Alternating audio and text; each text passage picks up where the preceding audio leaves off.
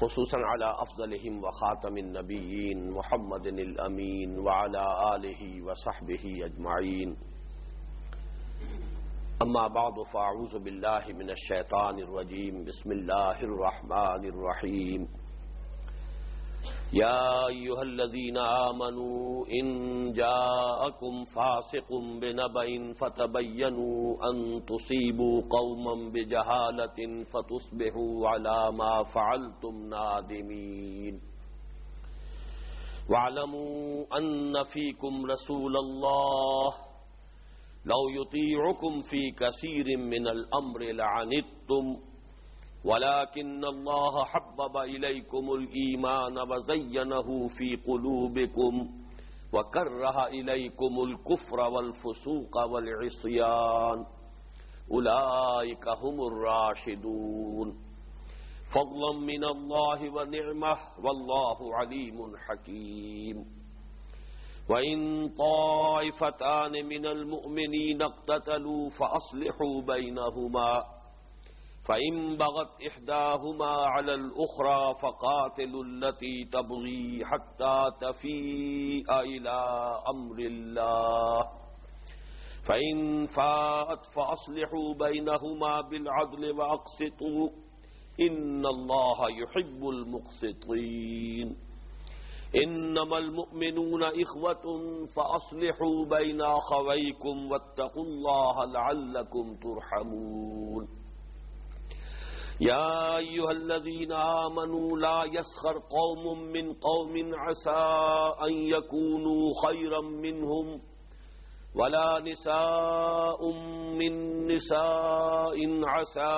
أن يكن خيرا منهن ولا تلمزوا أنفسكم ولا تنابزوا بالألقاب بئس الاسم الفسوق بعد الإيمان ومن لم يتب فأولئك هم الظالمون. يا أيها الذين آمنوا اجتنبوا كثيرا من الظن إن بعض الظن إثم ولا تجسسوا ولا يغتب بعضكم بعضا أيحب أحدكم أن يأكل لحم أخيه ميتا فكرهتموه واتقوا الله إن الله تواب رحيم. صدق اللہ العظیم. رب اشرح لي صدری ويسر لي امری واحلل عقدۃ من لسانی يفقهوا قولی. اللهم ربنا الہمنا رشدنا واعذنا من شرور انفسنا. اللهم ارنا الحق حقا وارزقنا اتباعه وارنا الباطل باطلا وارزقنا اجتنابه. اللهم وفقنا لما تحب وترضى آمین یا رب العالمین. سورہ حجرات کے مطالعے کے ضمن میں گزشتہ دو نشستوں میں اولاً ہم نے 4 تمہیدی امور پر غور کیا تھا. ذہن میں تازہ کر لیجئے. سب سے پہلے یہ کہ جو مطالعہ قرآن حکیم کا منتخب نصاب سلسلے وار زیر درس ہے، اس میں جو مضامین کی ترتیب ہے اس کے اعتبار سے ہم اس وقت کس مقام پر ہیں. نمبر 2 یہ کہ قرآن حکیم میں مصحف میں سورہ حجرات کس مقام پر واقع ہوئی ہے، اس کا محل کیا ہے، خاص طور پر جو اس سے پہلی سورت ہے سورۃ الفتح، اس کے ساتھ اس کا کیا ربط اور تعلق ہے. تیسرے یہ کہ اس کا جو خاص تاریخی پس منظر ہے، جس کو مجموعی اعتبار سے ہم کہہ سکتے ہیں شان نزول، اگرچہ شان نزول کا لفظ عام طور پر علیحدہ علیحدہ آیات کے ضمن میں آتا ہے کہ اس آیت کا شان نزول کیا ہے، لیکن یہ کہ اسی طریقے سے ایک تاریخی پس منظر ہوتا ہے سورتوں کا، کہہ سکتے ہیں کہ وہ سورتوں کا مجموعی شان نزول ہے. اس کے حوالے سے جو تعویل خاص ہوگی کہ اس دور میں اور اس کے ظروف و احوال جو ہیں اس کے کانٹیکسٹ میں اس سورت کے مضامین کی اہمیت کیا ہے، یہ تیسری بات تھی. اور چوتھی یہ کہ جو تعویل عام ہے، یعنی تعویل عام جس کو کہا جاتا ہے کہ الاعتبار لعموم اللفظ لا لخصوص السبب، قرآن حکیم کی تفسیر و تعویل میں اصل اعتبار جو ہے وہ الفاظ کی عمومیت کا ہوتا ہے. وہ جو اسباب نزول ہیں، جو روایات ہیں شان نزول کی، اس کے اعتبار سے نہیں، اور خاص طور پر جو بھی تاریخی پس منظر ہے، اگرچہ اس کے حوالے سے یقیناً کچھ نہ کچھ روشنی پڑتی ہے، کسی بھی صورت یا آیت پر غور و فکر کرنے میں مدد ملتی ہے، لیکن یہ کہ چونکہ یہ قرآن حکیم تو ہمیشہ ہمیشہ کے لیے ہدایت ہے، رہنمائی ہے، صرف ایک خاص وقت معین کے لیے یہ نازل نہیں ہوا ہے، اس اعتبار سے اعتبار لعموم اللفظ لا لخصوص السبب، اس حوالے سے جو بات میں چاہتا ہوں کہ اس وقت ذہن میں تازہ کر لیں کہ اس سورہ مبارکہ میں اس کے 3 حصے ہیں۔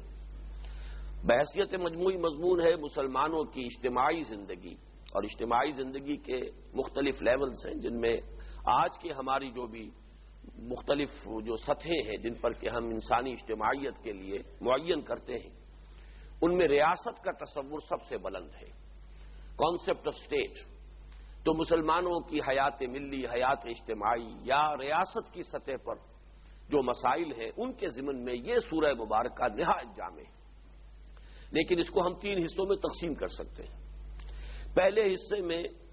2 بنیادی اصول معین کیے گئے ہیں، 2 بنیادیں کون سی ہیں جس پر یہ حیات ملی یا مسلمانوں کی اجتماعی زندگی قائم ہے، یہ پوری عمارت 2 ستونوں پر کھڑی ہے، وہ 2 ستون کون سے ہیں؟ دوسرے حصے میں 8 احکام دیے گئے ہیں، جن میں سے 2 کو ہم کہہ سکتے ہیں کہ نسبتاً بڑے ہیں، اس لیے کہ ان پر ایک ایک پوری آیت ہے کہ جو وارد ہوئی ہے، اور 6 احکام اس اعتبار سے نسبتاً چھوٹے ہیں کہ وہ 3 حکم ہیں کہ جو ایک ایک آیت میں جمع کر دیے گئے۔ ان 8 احکام کا اصل مقصد ہے مسلمانوں کی اس ملی زندگی میں استحکام برقرار رکھنے نہ ہو، کہیں ان میں انتشار پیدا نہ ہو، اختلال نہ ہو،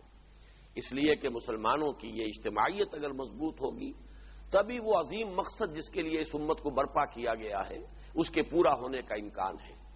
اگر خود اس میں ذوف پیدا ہو جائے، اختلال پیدا ہو جائے، مسلمان انتشار کا شکار ہو، تو وہ جو عظیم مقصد ہے جس کے لیے اس امت کو برپا کیا گیا ہے اصل ذوف اس کو پہنچتا ہے۔ تیسرے حصے میں پھر کچھ بڑے اصولی مباحث ہیں جن کے بارے میں پھر جب ہم وہاں پہنچیں گے تبھی انشاءاللہ گفتگو ہوگی۔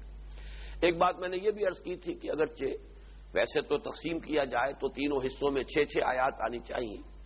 لیکن پہلے حصے میں 7 آیات ہیں، دوسرے حصے میں 5 آیات ہیں، البتہ تیسرا حصہ جو ہے وہ واقعتاً ایگزیکٹ 6 آیات پر مشتمل ہے۔ پہلے 2 حصوں کے مابین ایک اور فرق بھی ہے، ان میں سے ایک آیت ایسی ہے کہ جو درمیان میں آ گئی ہے، ہم یہ بھی کہہ سکتے ہیں کہ وہ برزخی آیت ہے، اس کا تعلق دوسرے حصے سے بھی ہے اور پہلے حصے سے بھی ہے، لیکن کچھ ربط مضمون کے اعتبار سے محسوس ہوتا ہے کہ وہ درمیان میں دوسرے حصے کی آیت جو ہے پہلے حصے کی آیات کے مابین آ گئی ہے، اس کی کیا حکمت ہے وہ میں بعد میں عرض کروں گا۔ دوسرے یہ کہ ہم گزشتہ نشست میں ابتدائی 5 آیات کا مطالعہ مکمل کر چکے ہیں۔ ان 5 آیات میں وہ جو دونوں بنیادیں ہیں جن کا میں نے ابھی ذکر کیا ہے ان کا بیان ایک اعتبار سے مکمل ہو چکا ہے۔ ان میں سے ایک ستون، ایک بنیاد مسلمانوں کی حیات اجتماعی، حیات ملی، ریاست اور سیاست کی سطح پر جو بلند ترین ان کے جو بھی اجتماعی معاملات ہیں ان کے ضمن میں جو ہدایات ہیں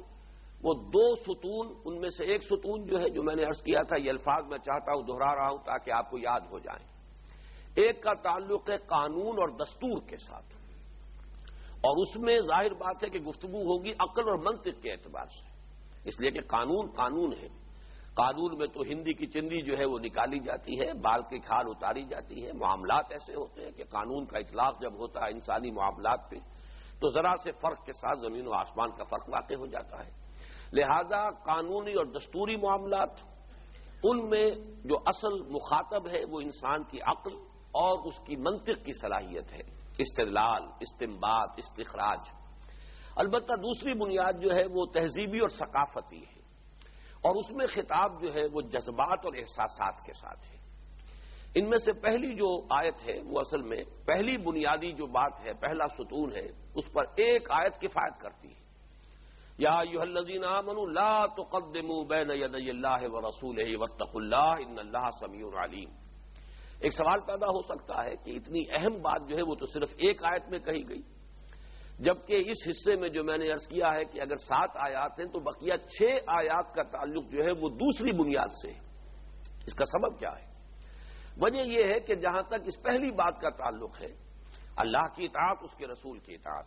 یہ وہ چیز ہے جو قرآن مجید کے ہر صفحے پر موجود ہے۔ یہ تو توحید کا وہ منطقی تقاضا ہے، ایمان کا بنیادی تقاضا ہے۔ اس کو تو اتنی مرتبہ ریپیٹ کیا گیا، مکی صورتوں میں تمام انبیاء اور تمام رسولوں کی دعوت کا تذکرہ آتا ہے تو بار بار یہی الفاظ آتے ہیں کہ ہر نبی یہی دعوت لے کر کھڑا ہوا، ہر رسول نے یہی مطالبہ کیا، ان اعبدوا اللہ واطیعون، اللہ کی بندگی کرو، میری اطاعت کرو۔ تو جہاں تک اللہ کی اطاعت اور اللہ کے رسول کی اطاعت کا تعلق ہے، یہ تو گویا کہ اصول دین جن کو ہم کہتے ہیں اس پر سارا دار و مدار ہے، اس لیے یہاں پر تو ایک آیت کفایت کرتی ہے۔ اور یہ میں عرض کر چکا ہوں کہ اسلامی دستور، کسی اسلامی ریاست کے دستور اساسی میں اس پہلی آیت کا جو حق ہے وہ اگر پورا کر دیا جائے، اس کا تقاضا پورا کر دیا جائے، جیسے کہ ہمارے ہاں کے دساتیر میں ایک دفعہ موجود رہی ہے کہ no legislation will be done repugnant to the Quran and the Sunnah, بس یہ بات کفایت کرتی ہے۔ یہ ایک دفعہ بھی موجود ہے دستور میں، بشرطے کہ دستور میں پھر کوئی اور دفعہ ایسی نہ ہو کہ جو اس کی نفی کر دے، جیسے کہ آج کل ہمارا دستور جو ہے وہ چوچو کا مربع بنا ہوا ہے۔ قرارداد مقاصد بھی دفعہ 2 الف میں دستور کے اندر داخل کر دی گئی ہے، اس کا باقاعدہ ایک جزو لا ينفک بن چکی ہے قرارداد مقاصد، جس میں اللہ کی حاکمیت کا کھلا اعتراف ہے۔ لیکن یہ کہ اس دستور میں ایسی چیزیں بھی موجود ہیں، یہی وجہ ہے کہ ہمارے ہاں یہ ہو رہا ہے کہ بعض فیصلے مختلف ہائی کورٹس کی طرف سے ہوئے ہیں اور اس سطح پر انہوں نے اس 2A کے تحت فیصلہ کر دیا ہے کہ جب اس دفعہ نے طے کر دیا ہے کہ حاکمیت اللہ کی ہے تو ظاہر بات ہے کہ اللہ کے قانون کے سوا کوئی شے اگر دستور میں ہے تو اس کی آپ سے آپ نفی ہو گئی۔ لیکن یہ کہ سپریم کورٹ کے لیول پر جا کر ان دوسری دفعات کے حوالے سے ہائی کورٹ کے ان فیصلوں کو جو ہے وہ رد کر دیا گیا، اس لیے کہ اس وقت تو اس میں تضاد موجود ہے۔ تو اس وقت صرف یہ عرض کرنا ہے کہ اگر یہ ایک دفعہ ایسی ہو کہ پھر دستور میں کوئی دوسری دفعہ ایسی شامل نہ ہو کہ جو اس کی نفی کر دے تو یہ ایک دفعہ کفایت کرتی ہے۔ یہ دفعہ جو ہے، یہ ایک شق جو ہے وہ کسی بھی ریاست کو اسلامی قرار دینے کے لیے کافی ہے۔ یا ایھا الذین آمنوا لا تقدموا بین یدی اللہ ورسولہ واتقوا اللہ ان اللہ سمیع علیم۔ پھر یہ بھی میں عرض کر چکا ہوں کہ اس پر جو عمل ہوگا اس کے ضمن میں سورہ نساء کی آیت نمبر 59 انتہائی اہم ہے۔ یا ایھا الذین آمنوا اطیعوا اللہ واطیعوا الرسول واولی الامر منکم فإن تنازعتم فی شیء فردوہ الی اللہ والرسول۔ اس کے ضمن میں ایک بات کا میں حوالہ دینا چاہتا ہوں، یہاں وہ سورہ نساء کی آیات یہاں لگا دو ذرا۔ وہ یہ ہے کہ میں نے اس وقت عرض کیا تھا کہ اسلامی ریاست کے ضمن میں قرآن نے بھی اور سنت نے بھی یہ بات واضح طور پر معین نہیں کی ہے کہ اولو الامر کا نصب کیسے ہوگا، کس بنیاد پر اولو الامر وجود میں آئیں گے۔ انتخاب ہوگا تو اس کے اصول کیا ہوں گے، ووٹ دینے کا حقدار کون ہوگا، کس طریقے سے انتخاب کنڈکٹ کیا جائے گا، ایڈلٹ فرنچائز ہوگا، کیا ہوگا۔ معلوم یہ ہوا ہے کہ اس ضمن میں کوئی بھی معین شکل جو ہے شریعت نے طے نہیں کی ہے، نہ قرآن مجید میں ہے اور نہ سنت رسول میں ہے۔ ایک اصول ضرور ہمیں ملتا ہے، امرہم شورا بینہم، ان کے معاملات آپس میں باہم مشورے سے طے ہوں گے۔ لیکن جس مقام پر سورہ نساء میں یہ آیت وارد ہوئی ہے، آیت نمبر 59 کو اوپر لے کے جاؤ، اس سے پہلے جو آیت نمبر 58 ہے اس میں ایک اخلاقی ہدایت موجود ہے کہ اولو الامر کیسے وجود میں آئیں گے۔ ان اللہ یامرکم ان تؤدوا الامانات الی اہلھا واذا حکمتم بین الناس ان تحکموا بالعدل ان اللہ نعم ما یعظکم بہ ان اللہ کان سمیعا بصیرا۔ اللہ تعالیٰ تمہیں یہ حکم دیتا ہے کہ امانتیں ان کے اہل لوگوں کے حوالے کرو۔ معلوم ہوا کہ امرہم شورا بینہم یہ بھی ایک اصول ہوا، اور یہ کہ یہ مناصب، یہ ذمہ داریاں، یہ منصب جو ہے ان کے بارے میں دیکھا یہ جانا چاہیے کہ کون ان کا اہل ہے۔ یہ بہت بڑی امانت ہے لوگوں کے پاس، لہذا اس کا فیصلہ کرتے ہوئے کوئی خیانت نہیں ہونی چاہیے بلکہ امانت ان کے اہل لوگوں کے حوالے کی جانی چاہیے۔ تو یہ اصول تو دیے گئے ہیں، لیکن اس سے آگے بڑھ کر کوئی طریقہ معین نہیں ہے شریعت میں کہ یہ اولو الامر کیسے ان کا نصب ہوگا، کیسے ان کا عزل ہوگا، آیا کسی خلیفہ کو پھر معزول بھی کیا جا سکتا ہے یا نہیں کیا جا سکتا، آیا اس کا ایک مرتبہ نصب ہو جانا لائف لانگ ہے، پوری زندگی کے لیے ہے، پوری ان کی حیات دنیاوی تک وہ سلسلہ جاری رہے گا، یا یہ کہ اس کا کسی خاص معین وقت تک کے لیے یہ معاملہ طے ہوگا۔ یہ ساری چیزیں ہیں کہ جو چھوڑ دی گئی کہ جیسے جیسے تمدن کا ارتقاء ہو، جیسے جیسے سوشل ایولیوشن کا پروسیس آگے بڑھے، ان دو بنیادی ہدایات کے مطابق بہتر سے بہتر صورت جو ہے اس کو اختیار کرنے کی گنجائش موجود رہے۔ اگر اس وقت کسی ایک طریقے کو معین کر دیا جاتا تو گویا کہ وہ مثال وہی ہو جاتی جو میں نے آپ سے عرض کیا تھا کہ چینیوں میں سنا ہے یہ کہ یہ رواج تھا کہ چونکہ ان کے ہاں نسوانی حسن کا یہ بھی ایک لازمی حصہ سمجھا جاتا تھا کہ پاؤں چھوٹے ہونے چاہیے عورت کے، لہذا بچپن میں ہی لوہے کا جوتا پہنا دیتے تھے تاکہ پاؤں بڑھے ہی نہ۔ اگر یہ بات کہیں اس وقت طے کر دی جاتی 1400 برس قبل کہ حکومتیں کیسے بنیں گی، اولو الامر کا نصب و عزل کیسے ہوگا، خلیفہ کیسے چنا جائے گا، کیسے منتخب کیا جائے گا، وہ پوری زندگی کے لیے ہوگا یا کسی معین عرصے کے لیے وغیرہ وغیرہ، یہ چیزیں اگر اس وقت طے کر دی جاتی تو ایک تو یہ کہ اس وقت یہ جو حالات تھے ظاہر بات ہے کہ اس کی مناسبت ہی سے کوئی بات طے کی جاتی، اس سے آگے بڑھ کر بڑی چھلانگ لگا دینا جس کے لیے کہ ابھی جو اس کے تقاضے ہیں اس ماحول میں پورے نہ ہو سکتے ہوں، یہ بھی خلاف حکمت ہوتا، اور اگر اس کو معین کر دیا جاتا اس وقت کے ظروف و احوال کی مناسبت سے تو گویا کہ اب اس سوشل ایولیوشن کے جو نتائج اور ثمرات ہیں ان کو اس میں انکارپوریٹ کرنے کا امکان ختم ہو جاتا۔ بہرحال اس حد تک میں نے دوبارہ گفتگو کی ہے اس حصے سے متعلق کہ جو دستور اور قانونی بنیاد ہے اسلامی ریاست کی، مسلمانوں کی حیات ملی کی، اس پر تو ایک آیت کفایت کرتی ہے۔ البتہ جہاں تک دوسری بات ہے اس کے بارے میں چاہتا ہوں کہ اگرچہ ان آیات کا تو ہم نے ترجمہ کر لیا تھا اور یہ مضمون پھر آج بھی دوبارہ دہرا کر آئے گا 2 آیات میں جو 7ویں اور 8ویں آیات ہے سورہ مبارکہ کی، لیکن یہ کہ اس کی اصل بنیاد جو ہے وہ ہے کیا، یہ بات تو واضح کی جا چکی ہے کہ یہ حضور کا ادب، حضور کا احترام، حضور کی تعظیم، یہ در حقیقت ہماری ثقافت اور تہذیب کی ایک خاص بنیاد فراہم کرتی ہے۔ لیکن اس میں ہو سکتا ہے کہ بعض جو ریشنلسٹ قسم کے ذہن ہیں ان کے ذہنوں میں یہ اشکال پیدا ہو اور وہ اس کو قبول کرنے کے لیے آمادہ نہ ہو، تو میں چاہتا ہوں کہ اس پر مزید گفتگو ہو جائے کہ اصل میں اگر آپ جائزہ لیں گے تو انسانی تمدن کی یہ بھی ایک ضرورت ہے۔ انسان میں صرف عقل نہیں ہے، جذبات بھی ہیں، اور کوئی بھی نظام اجتماعی محض عقلی بنیادوں پر قائم نہیں رہ سکتا، اس کے ساتھ کوئی نہ کوئی اس کے لیے جذباتی بنیاد بھی ہونی چاہیے۔ اس حوالے سے ہم دیکھتے ہیں کہ اس دور میں بھی ہیرو ورشپ، یہ لفظ جو ہے ہمارے نزدیک پسندیدہ لفظ نہیں ہے، لیکن میں چاہتا ہوں کہ کسی بات کی حقیقت کو بیان کرنے کے لیے لفظ وہ استعمال کیا جائے کہ جو ایک دفعہ جو ہے چونکا دے انسان کو۔ یہ ہیرو ورشپ جو ہے یہ انسانی اجتماعیات کی ایک ضرورت کے طور پر تسلیم کی گئی ہے۔ کوئی شخصیت ایسی ہونی چاہیے جس کی عظمت کا جو سکہ ہے وہ قائم ہو، رائج ہو، جس کا کہ بڑا نقش ہو لوگوں کے احساسات میں، ان کے قلوب میں، ان کے جذبات میں، وہاں آ کر زبان بند ہو جاتی ہو، اس سے آگے جو ہے لوگ بات نہ کریں۔ کوئی نہ کوئی ایسی شخصیت، پھر اس سے ایک جذباتی لگاؤ، ایک ہے عقلی لگاؤ، ایک ہے منطقی لگاؤ، ایک ہے ان کی بات جو بھی وہ حکم دے دیں گے ہم مان لیں گے، ایک ہے کہ اس سے آگے بڑھ کر ان کے نقش قدم کی پیروی کرنا، ان کا اتباع کرنا، ان کے حرکات و سکنات کی نقالی کرنا، یہ ہے کہ جو محبت کی بنیاد پر ہوتا ہے۔ یہ چیزیں اگر ہوں گی، کسی بھی شخصیت کے ساتھ یہ تعلق اگر ہوگا جذبات کے اور احساسات کا، تو معاشرہ جو ہے وہ مربوط رہے گا، مستحکم رہے گا۔ یوں سمجھیے کہ اگر ہم دائرے کی مثال لیں تو جیسے کہ میں نے پہلے واضح کیا تھا کہ اس دائرے کا جو سرکمفرنس ہے وہ تو ہے اللہ اور اس کے رسول کے احکام، اس سے آگے تو آپ تجاوز نہیں کر سکتے، لیکن دائرے کا ایک مرکز بھی ہے، وہ مرکز کوئی مرکزی شخصیت فراہم کرتی ہے۔ کوئی انسان، وہ جو اقبال کا ایک مجھے مصرع یاد آ رہا ہے کہ شعر ہے، خوگرے پے کرے محسوس تھی انسان کی نظر، مانتا پھر کوئی اندیکھے خدا کو کیوں کر، وہ کسی اور کانٹیکسٹ میں لائے ہیں، لیکن پہلا مصرع ذہن میں رکھیے کہ خوگرے پے کرے محسوس تھی انسان کی نظر۔ انسان کی ایک نفسیاتی کیفیت ہے، چاہے اس کو اس کی کمزوریوں میں شمار کر لیا جائے، جیسے قرآن مجید نے انسان کی اور بھی بہت سی طبعی کمزوریوں کا ذکر کیا ہے۔ خلق الانسان من عجل، انسان جلد بازی اس کی سرشت میں شامل ہے۔ انسان کے اندر اجلت پسندی جو ہے یہ تو گویا کہ اس کی سرشت میں موجود ہے، پیدا ہی کیا گیا ہے اجلت پسندی کے ساتھ۔ یا خلق الانسان ضعیفا، انسان کی تخلیق ہوئی ہے ضعیفی کے ساتھ، ضعف ہے اس کے اندر، مختلف پہلو ہیں، مختلف مواقع پر میں نے ان آیات کا حوالہ دیا ہے۔ اسی طریقے سے یہ سمجھیے کہ کوئی ایک مرکز ملت جس کو آپ کہیں، کوئی مرکزی شخصیت، اس کے ساتھ جذباتی وابستگی اگر ہوگی تو گویا کہ وہ مرکز کی حیثیت ہے اس دائرے کی،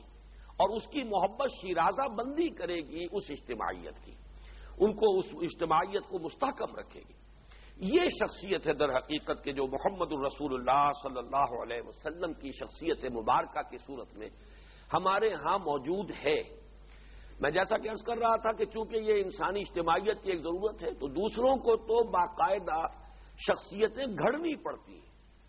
ہیرو بنانے پڑتے ہیں، ہیرو تراشنے پڑتے ہیں۔ می تراشت فکر ماں ہردم خدا بندے دیگر، کوئی نہ کوئی ہیرو ہونا چاہیے۔ میں مثالیں دے رہا ہوں،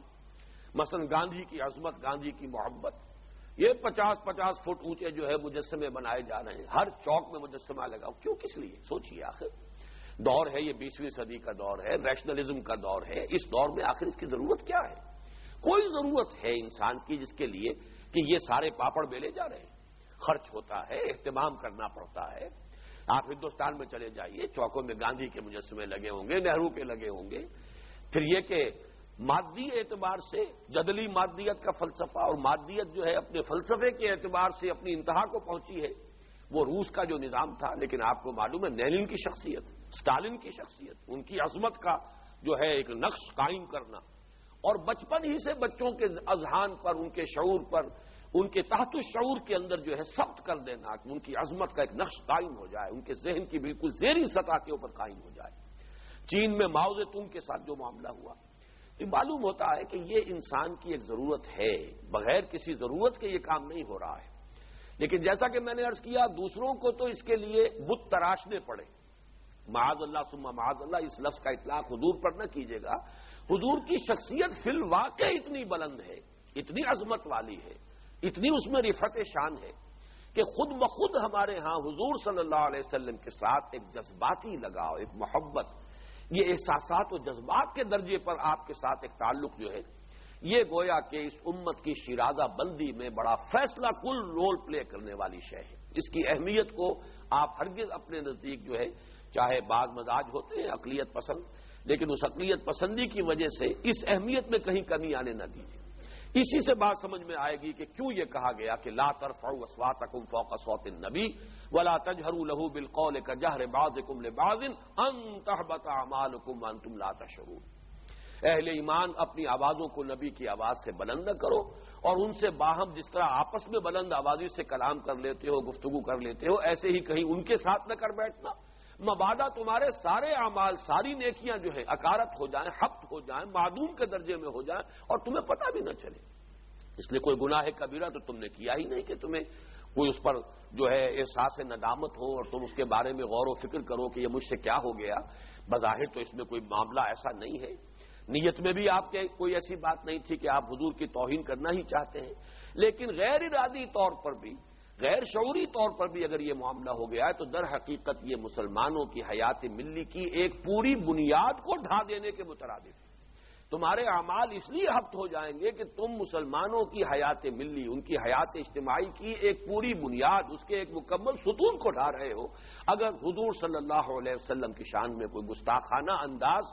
تمہیں بغیر کسی توہین کی نیت کے بھی اگر تم سے سرزد ہو گیا، تو یہ اصل میں معاملہ ہے جو میں چاہتا تھا کہ آپ اچھی طرح سمجھ لیں۔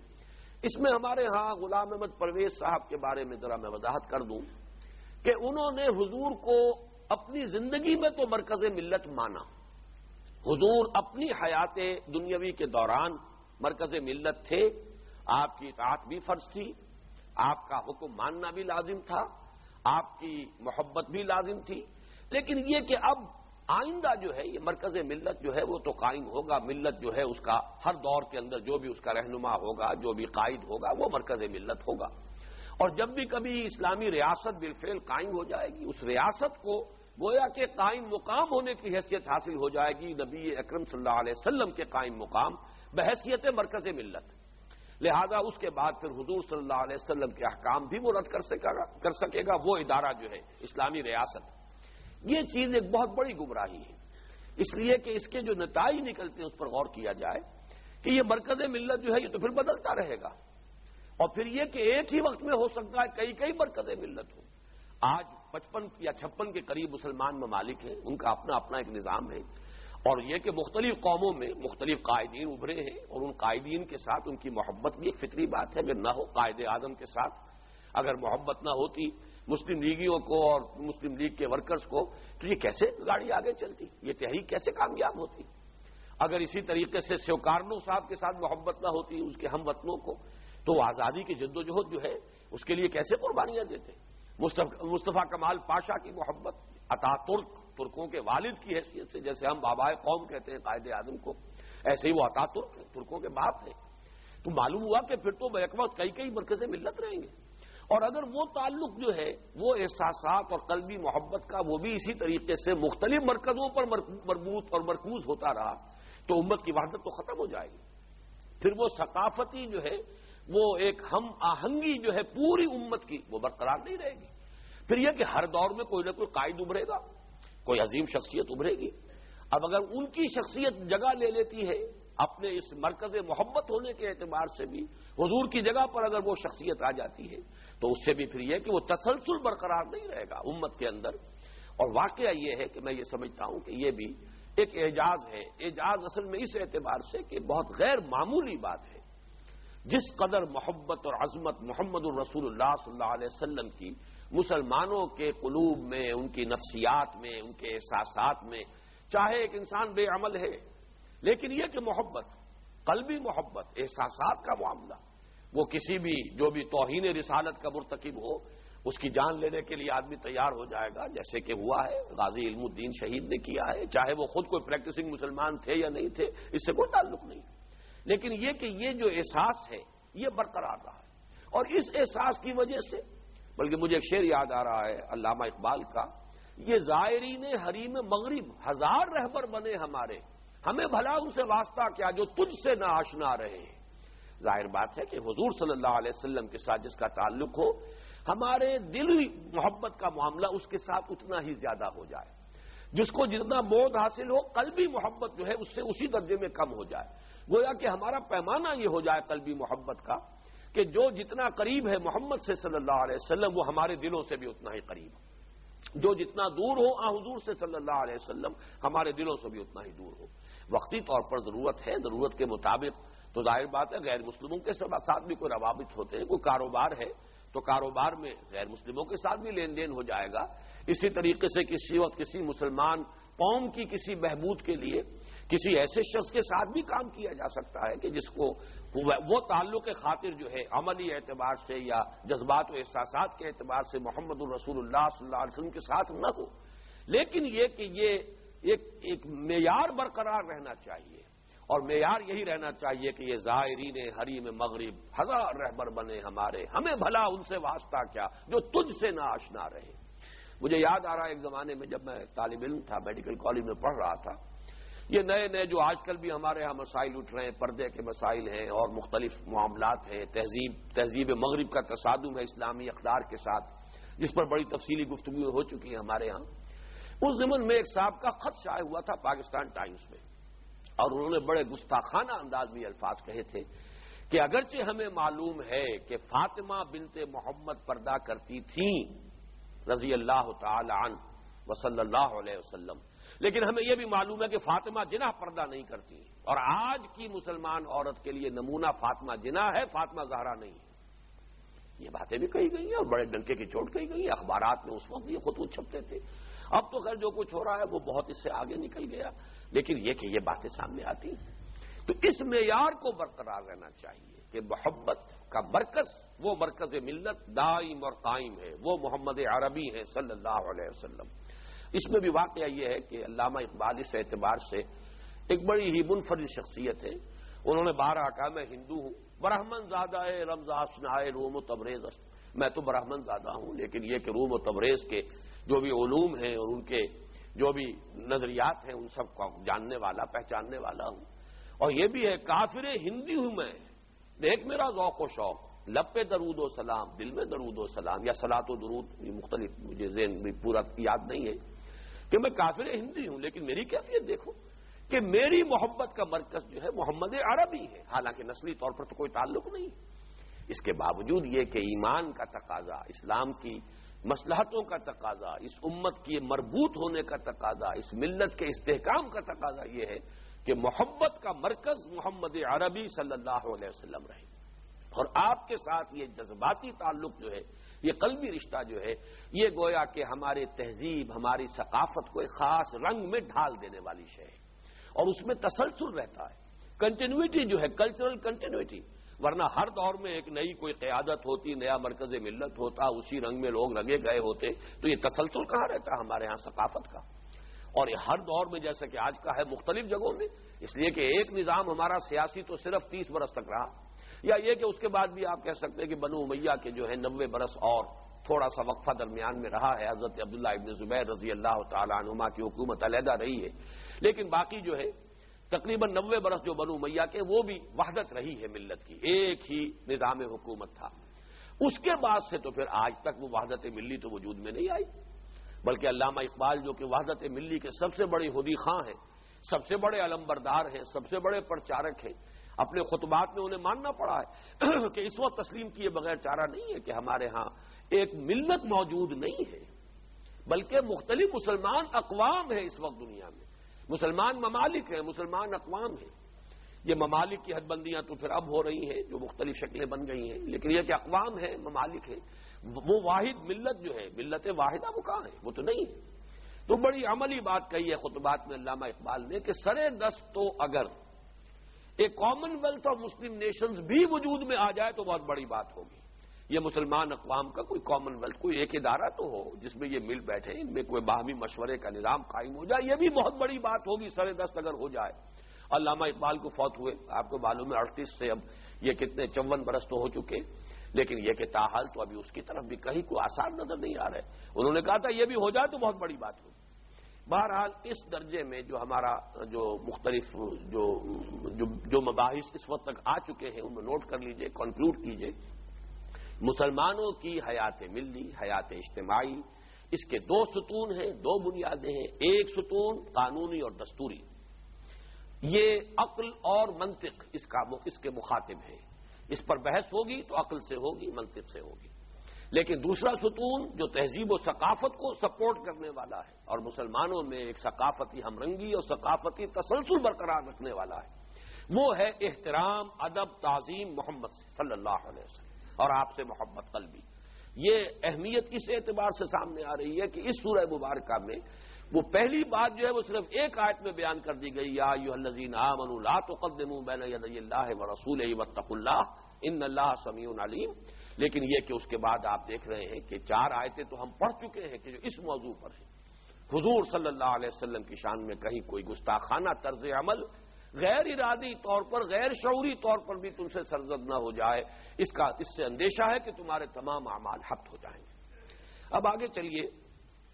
6 آیت ہے، یا ایھا الذین آمنوا ان جاءکم فاسق بنبأ فتبینوا ان تصیبوا قوما بجہالۃ فتصبحوا علی ما فعلتم نادمین۔ اہل ایمان، اگر آئے تمہارے پاس کوئی غیر متقی شخص، یہ فاسق کا ترجمہ میں خوب سوچ سمجھ کر رہا ہوں کہ یہاں غیر متقی اس کا مفہوم جو ہے وہ صحیح ادا ہوگا۔ اگر کوئی غیر متقی شخص آئے تمہارے پاس بے نبا، کوئی اہم خبر لے کر،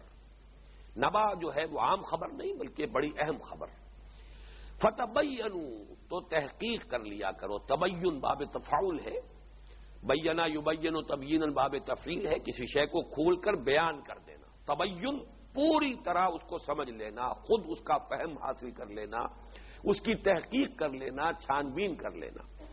فتبینوا ان تصیبوا، یہ ان پھر اسی معنی میں آیا ہے جیسا کہ پہلے آ چکا تھا، ان تحبط اعمالکم، گویا کہ یہاں پر ایک لفظ محذوف ہے، مخافتن ان، اندیشہ ہے یہ کہ اگر تم ایسا نہیں کرو گے، ان تصیبوا قوما بجہالۃ، مبادا تم جا پڑو، حملہ آور ہو جاؤ کسی قوم پر، کسی گروہ پر، کسی قبیلے پر، نادانی میں، لا علمی میں یا اشتعال میں۔ جہالت کا لفظ جو ہے یہ عربی میں اصل جو اس کا مفہوم ہے وہ اشتعال، جذبات میں آ جانے والا شخص جاہل کہلاتا ہے۔ اردو میں یہ لفظ آیا ہے تو اس کے معنی ان پڑھ کے ہیں، عربی زبان میں ان پڑھ کے لیے لفظ جاہل نہیں ہے بلکہ اکھڑ آدمی، درست مزاج آدمی، مشتعل مزاج آدمی، جذباتی آدمی، وہ گویا کہ جاہل ہے۔ تو یہاں پر اس میں نادانی اور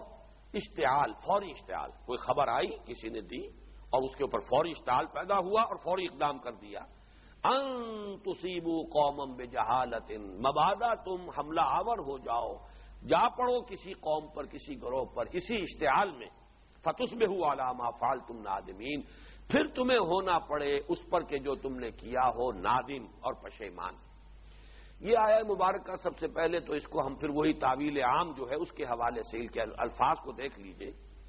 اس میں اصل میں وہ بڑا حکم جو ہے جو میں نے عرض کیا تھا کہ جو 8 احکام دیے گئے ہیں کہ مسلمانوں کی حیات ملی جو ہے اس میں کوئی رخنا پیدا نہ ہو. اس کے لیے اب آپ پہلے ایک تمثیل ذہن میں لے آئیے. کوئی فصیل ہے، بہت بڑی فصیل، بڑی مستحکم فصیل، شہر پناہ ہے، شہر کی حفاظت کا ذریعہ ہے. وہ اینٹوں سے بنی ہوئی ہے، لیکن اینٹوں کو باہم جوڑا ہوا ہے کسی سیمنٹ سبسٹنس نے، کسی مارٹر نے، چاہے وہ چونا ہوتا تھا پچھلے زمانے میں، آج کل سیمنٹ ہے. اب گویا کہ فصیل کی مضبوطی کا دار و مدار اس پر ہے. نمبر 1، اینٹیں مضبوط لگی ہوئی ہوں، یا پتھر لگے ہوئے ہوں یا اینٹیں ہوں تو بہت اچھی طرح پر مضبوط اینٹیں ہوں، پختہ اینٹیں ہوں. پھر یہ کہ اینٹوں کو جوڑنے والا مسالہ بہت مضبوط ہو. اس فصیل کا جو استحکام ہے اس کے اعتبار سے اب اگر کہیں اس میں دراڑ پڑ جاتی ہے، کہیں گولے آ رہے ہیں کسی جگہ پر، اس فصیل میں کوئی بڑا جو ہے وہ ایک رخنا پیدا ہو گیا، دراڑ پڑ گئی، تو اندیشہ ہے پورے شہر کے لیے. اب اس کی حفاظت اور جو دفاع ہے اس کے لیے شدید خطرات لاحق ہو گئے. یا یہ کہ کہیں اینٹوں کے مابین وہ جو مسالہ ہے وہ کمزور پڑ جائے، تب بھی اس کا اندیشہ ہے کہ ذرا سا کوئی ریلا آئے گا تب بھی وہ جو ہے اینٹیں ایک دوسرے سے علیحدہ ہو جائیں گی اور فصیل گر جائے گی. اور اگر اینٹیں ہی کچی ہوں اور وہ کسی بھی سیلاب کا مقابلہ کر ہی نہ سکتی ہوں، کچی ہو، پختہ ہے ہی نہیں، تب بھی وہ فصیل کمزور ہے. تو جہاں تک تو اینٹوں کے پختہ ہونے کا تعلق ہے، اس فصیل امت کے استحکام کے لیے یہ مضمون تو ہمارے اس منتخب نصاب میں پوری طرح زیر بحث آ چکا ہے، جو اس تیسرے حصے کا جو ابتدائی درس تھا کہ سیرت کا استحکام، ایک ایک مسلمان اپنی سیرت کے اعتبار سے پختہ ہو. خام ہے جب تک تو ہے مٹی کا ایک انبار تو، پختہ ہو جائے تو ہے شمشیر بے زنہار تو. اس پر تو ہمارا درس اول تھا اس تیسرے حصے کا. اب یہ اینٹوں کو باہم جوڑ کر رکھنا، کوئی ایسی شے کہ جو 2 اینٹوں کے درمیان تعلق کو کمزور کر دے، وہ گویا کہ پوٹینشلی اس پوری فصیل کے لیے خطرہ ہے اور خدشہ ہے. اس اعتبار سے احکام آئیں گے کہ مسلمانوں کے دلوں کو پھاڑ دینے والی باتیں، ان کی جو ہے 6 چیزوں کی نشاندہی کہی گئی، جنہیں میں نے کہا چھوٹی چیزیں ہیں نسبتاً، وہ آگے آئیں گی. اور فصیل میں کوئی بڑی دراڑیں پڑ جائیں تو اس کے لیے 2 حکم آ رہے ہیں. پہلا حکم یہ ہے کہ افواہوں پر کبھی بھی کوئی اقدام نہ کیا جائے جب تک کہ پوری طرح تحقیق نہ کر لی جائے. افواہوں کی بنا پر بسا اوقات بڑے بڑے فتنے کھڑے ہو جاتے ہیں. محض افواہ پر کوئی اقدام کر لیا گیا، کسی نے آ کر کوئی خبر دی کسی قبیلے کے بارے میں مصروف ماحول میں کہ فلاں قبیلہ تو تیاری کر رہا ہے اور حملہ آور ہوا چاہتا ہے. اب آپ نے پری ایمپٹ کیا کہ بجائے اس کے کہ وہ حملہ آور ہو، چلو ہم پہلے جا کر جو ہے پہلے ہی سے سدے باب کریں، ہم حملہ کر دیں. بعد میں اگر فرض کیجیے معلوم ہوا کہ وہ تو خبر ہی غلط تھی، اگر کوئی غارت گری ہو گئی ہے، اگر کوئی خون بہہ گیا ہے تو کس درجے افسوسناک معاملہ ہو جائے گا. یہ ہے اصل میں افواہوں کا معاملہ، جس میں کہ حدیث میں ایک بڑی پیاری حدیث آتی ہے کہ جو واقعہ یہ ہے کہ اس موضوع پر بہت ہی بلاغت کے ساتھ حضور نے فرمایا ہے کہ کفا بالمرء کذبا ان یحدث بکل ما سمع. کسی انسان کے جھوٹے ہونے کے لیے یہ بات بہت کافی ہے کہ جو کچھ وہ سنے اسے آگے بیان کر دے. اس کو اس لیے کہ اسی سے در حقیقت جو ہے افواہیں پھیلتی ہیں، جس کو آپ کہتے ہیں کہ لوگ زبانوں سے بات لے رہے ہیں، آپ سے سنی بات اور فوراً اس کو آگے پہنچا دیا، اس پر کوئی غور نہیں کیا، سوچا نہیں، اس کی تحقیق نہیں کی، اور وہ پھیلتے پھیلتے جنگل کی آگ کی طرح جو ہے وہ خبر مشہور ہو گئی. یہ مسلم شریف میں بھی روایت موجود ہے اور سنن ابی داؤد میں بھی روایت موجود ہے. حضور نے فرمایا کفا بالمرء کذبا ان یحدث بکل ما سمع. کسی شخص کے جھوٹے ہونے کے لیے محض یہ کافی ہے کہ جو سنے آگے بیان کرے. یعنی اس کی ذمہ داری ہے کہ پہلے تحقیق کرے، مبادا ایک غلط بات کے آگے پھیلانے میں وہ بھی ذریعہ بن جائے. ایک غلط بات کے آگے پھیلنے میں اگر وہ ذریعہ بنا ہے تو گویا کہ جھوٹ کی اشاعت میں چاہے اس کی نیت تھی چاہے نہیں تھی وہ بھی ذریعہ بن گیا ہے. گویا کہ اس جھوٹ کو اس نے پھیلایا ہے، اس اعتبار سے اس جھوٹے ہونے کا اطلاق اس پر بھی ہو جائے گا. کفا بالمرء کذبا ان یحدث بکل ما سمع. اس میں ایک واقعہ بھی بیان ہوا ہے، اگرچہ مولانا امین حسن اصلاحی صاحب نے اس پر کافی جرح کی ہے. ویسے بھی چونکہ وہ صحائح ستہ کی روایت نہیں ہے، یہ تفسیری روایات میں بعض اوقات واقعتاً کمزور روایات بھی آ گئی ہیں، اور اس میں ظاہر بات ہے کہ محدثین نے اسی لیے اتنی محنتیں کی ہیں، چھان پھٹک کی ہے، تحقیق و تفتیش کی ہے، اور تمام جو ہے راویوں کے حالات کی تحقیق کی ہے، پھر سند جو ہے وہ متصل ہے نہیں ہے، یہ سارے انہوں نے آخر یہ ساری مشقتیں اسی لیے کی ہیں، اور پھر درجہ بندی ہو گئی ہے. تو یہ اصل میں صحاح کی روایت نہیں ہے، لیکن واقعے سے چونکہ یہ واقعہ ایسا ہے کہ جو اگر وہاں ویسے بھی کسی غلط طریقے پر بھی مشہور ہو گیا ہو تو اس سے اس آیت کے مفہوم پر ایک روشنی پڑتی ہے، اور اس آیت میں جو حکم وارد ہوا ہے اس کی اہمیت اجاگر ہوتی ہے. اس لیے مفسرین نے اس قسم کی روایات کو جو ہے بیان کر دیا ہے، اس میں زیادہ چھان پھٹک کی ضرورت محسوس نہیں کی ہے. حضرت ولید ہے ایک صحابی، اور یہ عقبہ ابن ابی معیط جو بہت ہی کٹر دشمن تھا حضور کا، ابو جہل کے قریب ترین ساتھیوں میں سے ہیں، اس کے بیٹے حضرت ولید. جیسے ابو جہل کے بیٹے اکرمہ رضی اللہ تعالی عنہ، وہ جب ایمان لائے ہیں تو پھر انہوں نے جہاد اور قتال میں پھر جو سرفروشی کے مظاہرے کیے ہیں، وہ تو باپ اپنی جگہ ہے، بیٹے کا معاملہ اپنا ہے، ہر شخص کے لیے وہی کچھ ہے کہ جو اس نے کمایا ہو. اسی طریقے سے یہ عقبہ ابن ابی معیط کے بیٹے ہیں، یہ حضرت ولید. ان کو حضور نے کہیں زکوٰۃ کا تحصیلدار مقرر کر کے بھیجا کہ فلاں قبیلے سے قبیلہ بنی المستلق، وہاں سے جا کر زکوٰۃ وصول کر کے لے آئیے. یہ وہاں گئے، کہیں انہیں کوئی خدشہ ہوا، کوئی غلط فہمی ہوئی، انہیں محسوس ہوا کہ یہ جو قبیلہ ہے یہ میری جان کے درپے ہے، مجھے قتل کرنے کے لیے کوئی سازش ہو رہی ہے، یہ وہاں سے جان بچا کر آئے. آ کر انہوں نے حضور کو خبر دی کہ وہ تو اس طرح سے مجھے قتل کرنے کے درپے تھے اور وہ تو بغاوت پر اتر آئے ہیں، اور انہوں نے زکوٰۃ جو ہے ادائیگی سے انکار کر دیا. حضور صلی اللہ علیہ وسلم پر اب کچھ دباؤ پڑنا شروع ہوا کہ فوری طور پر اقدام کرنا چاہیے ان کے خلاف، اور کوئی مہم بھیجی جانی چاہیے، یہ تو بغاوت ہے. اس میں حضور ابھی متردد تھے کہ اتنے میں خود وہ بنی المستلق کے جو رئیس تھے، ان کے حضرت حارث ابن زرار، انہیں کہیں یہ خبر پہنچ گئی کہ اس طرح کا مغالطہ ہوا ہے حضرت ولید کو. وہ وہاں سے چل کر آئے حضور کی خدمت میں. انہوں نے کہا کہ یہ بالکل غلط بات ہے، ہم نے تو ولید کو دیکھا تک نہیں، وہ ہمارے ہاں تو آئے ہی نہیں. ہوا کیا ہے؟ ہم اس غلط فہمی کو رفع کرنے کے لیے ہم حاضر ہوئے. اور یہ ذہن میں رکھیے کہ ان کی صاحبزادی حضرت حارث ابن زرار کی حضرت جویریہ، یہ حضور کے حرم میں ہے، حضور کی زوجہ محترمہ ہے، ام المومنین ہے. بہرحال اس طریقے سے معاملہ رفع دفع ہو گیا. لیکن فرض کیجئے کہ اس روایت پر یا اس رپورٹ پر یا اس خبر پر اگر کوئی اقدام ہو جاتا تو کچھ تو خون ہو جاتا، بعد میں جو ہے سوائے اس کے کہ کفِ افسوس ملا جار کچھ نہ ہو سکتا. تو یہ ایک واقعہ ہے. اگرچہ اس واقعے کی سند پر پھر یہ کہ اس پر عقلی اعتبار سے، درایت کے اعتبار سے جو بھی جرح کی ہے مولانا اصلاحی صاحب نے، میرے نزدیک وہ قوی ہے، پختہ ہے. لیکن یہ کہ اس اعتبار سے کوئی اس میں بڑا کوئی مسئلہ پیدا نہیں ہوتا کہ یہ کوئی صحاح کی روایت نہیں ہے، بلکہ یہ کہ دوسرے درجے کی کتابوں کی روایت ہے. تو ان میں یقیناً ایسی چیزیں بھی آ گئیں. لیکن اس واقعے سے بھی یقیناً ایک روشنی پڑتی ہے کہ کتنی اہمیت کی حامل ہے یہ ہدایت. یا ایھا الذین آمنوا ان جاءکم فاسق بنبأ فتبینوا ان تصیبوا قوما بجہالۃ فتصبحوا علی ما فعلتم نادمین. اہل ایمان،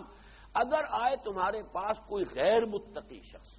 یہاں ذرا میں نے اس لیے کہا تھا کہ ترجمے میں نوٹ کیجئے، فاسق اصل میں کہتے ہیں کوئی بھی شخص کے جو وہ اپنے معاملات کے اعتبار سے، اپنے عمل کے اعتبار سے، تقویٰ سے اس کی روش مختلف ہو، کہیں وہ کسی چھوٹے گناہوں کا ارتکاب بھی کر رہا ہو یا کبھی کوئی اس سے کسی بڑے گناہ کا ارتکاب بھی ہو جاتا ہو، وہ فاسق ہے. یعنی جو بھی شخص خبر لے کر آیا ہے پہلے تو اس کو دیکھو وہ کون ہے. اگر تو وہ ابو بکر صدیق ہو مثال کے طور پر رضی اللہ تعالی عنہ، تو کسی تحقیق و تفتیش کی ضرورت نہیں. یہی وجہ ہے کہ دیکھیے کہ خلافت جیسے سینسٹیو ایشو پر اور جانشینی حضور صلی اللہ علیہ وسلم کی،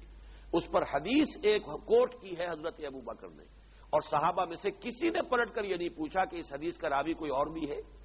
کوئی اور بھی گواہ ہے آپ کے ساتھ. حالانکہ اس سے فیصلہ ہو رہا تھا الائمۃ من قریش، کہ حضور نے فرمایا ہے کہ ائمہ جو ہے وہ قریش میں سے. صرف حضرت ابو بکر کی یہ روایت، لیکن اس پر حالانکہ اس وقت اشتعال بھی تھا اور بہت جوش اور جذبات کا معاملہ تھا، جوش و خروش تھا. انصار کی بات بھی بڑی وزنی تھی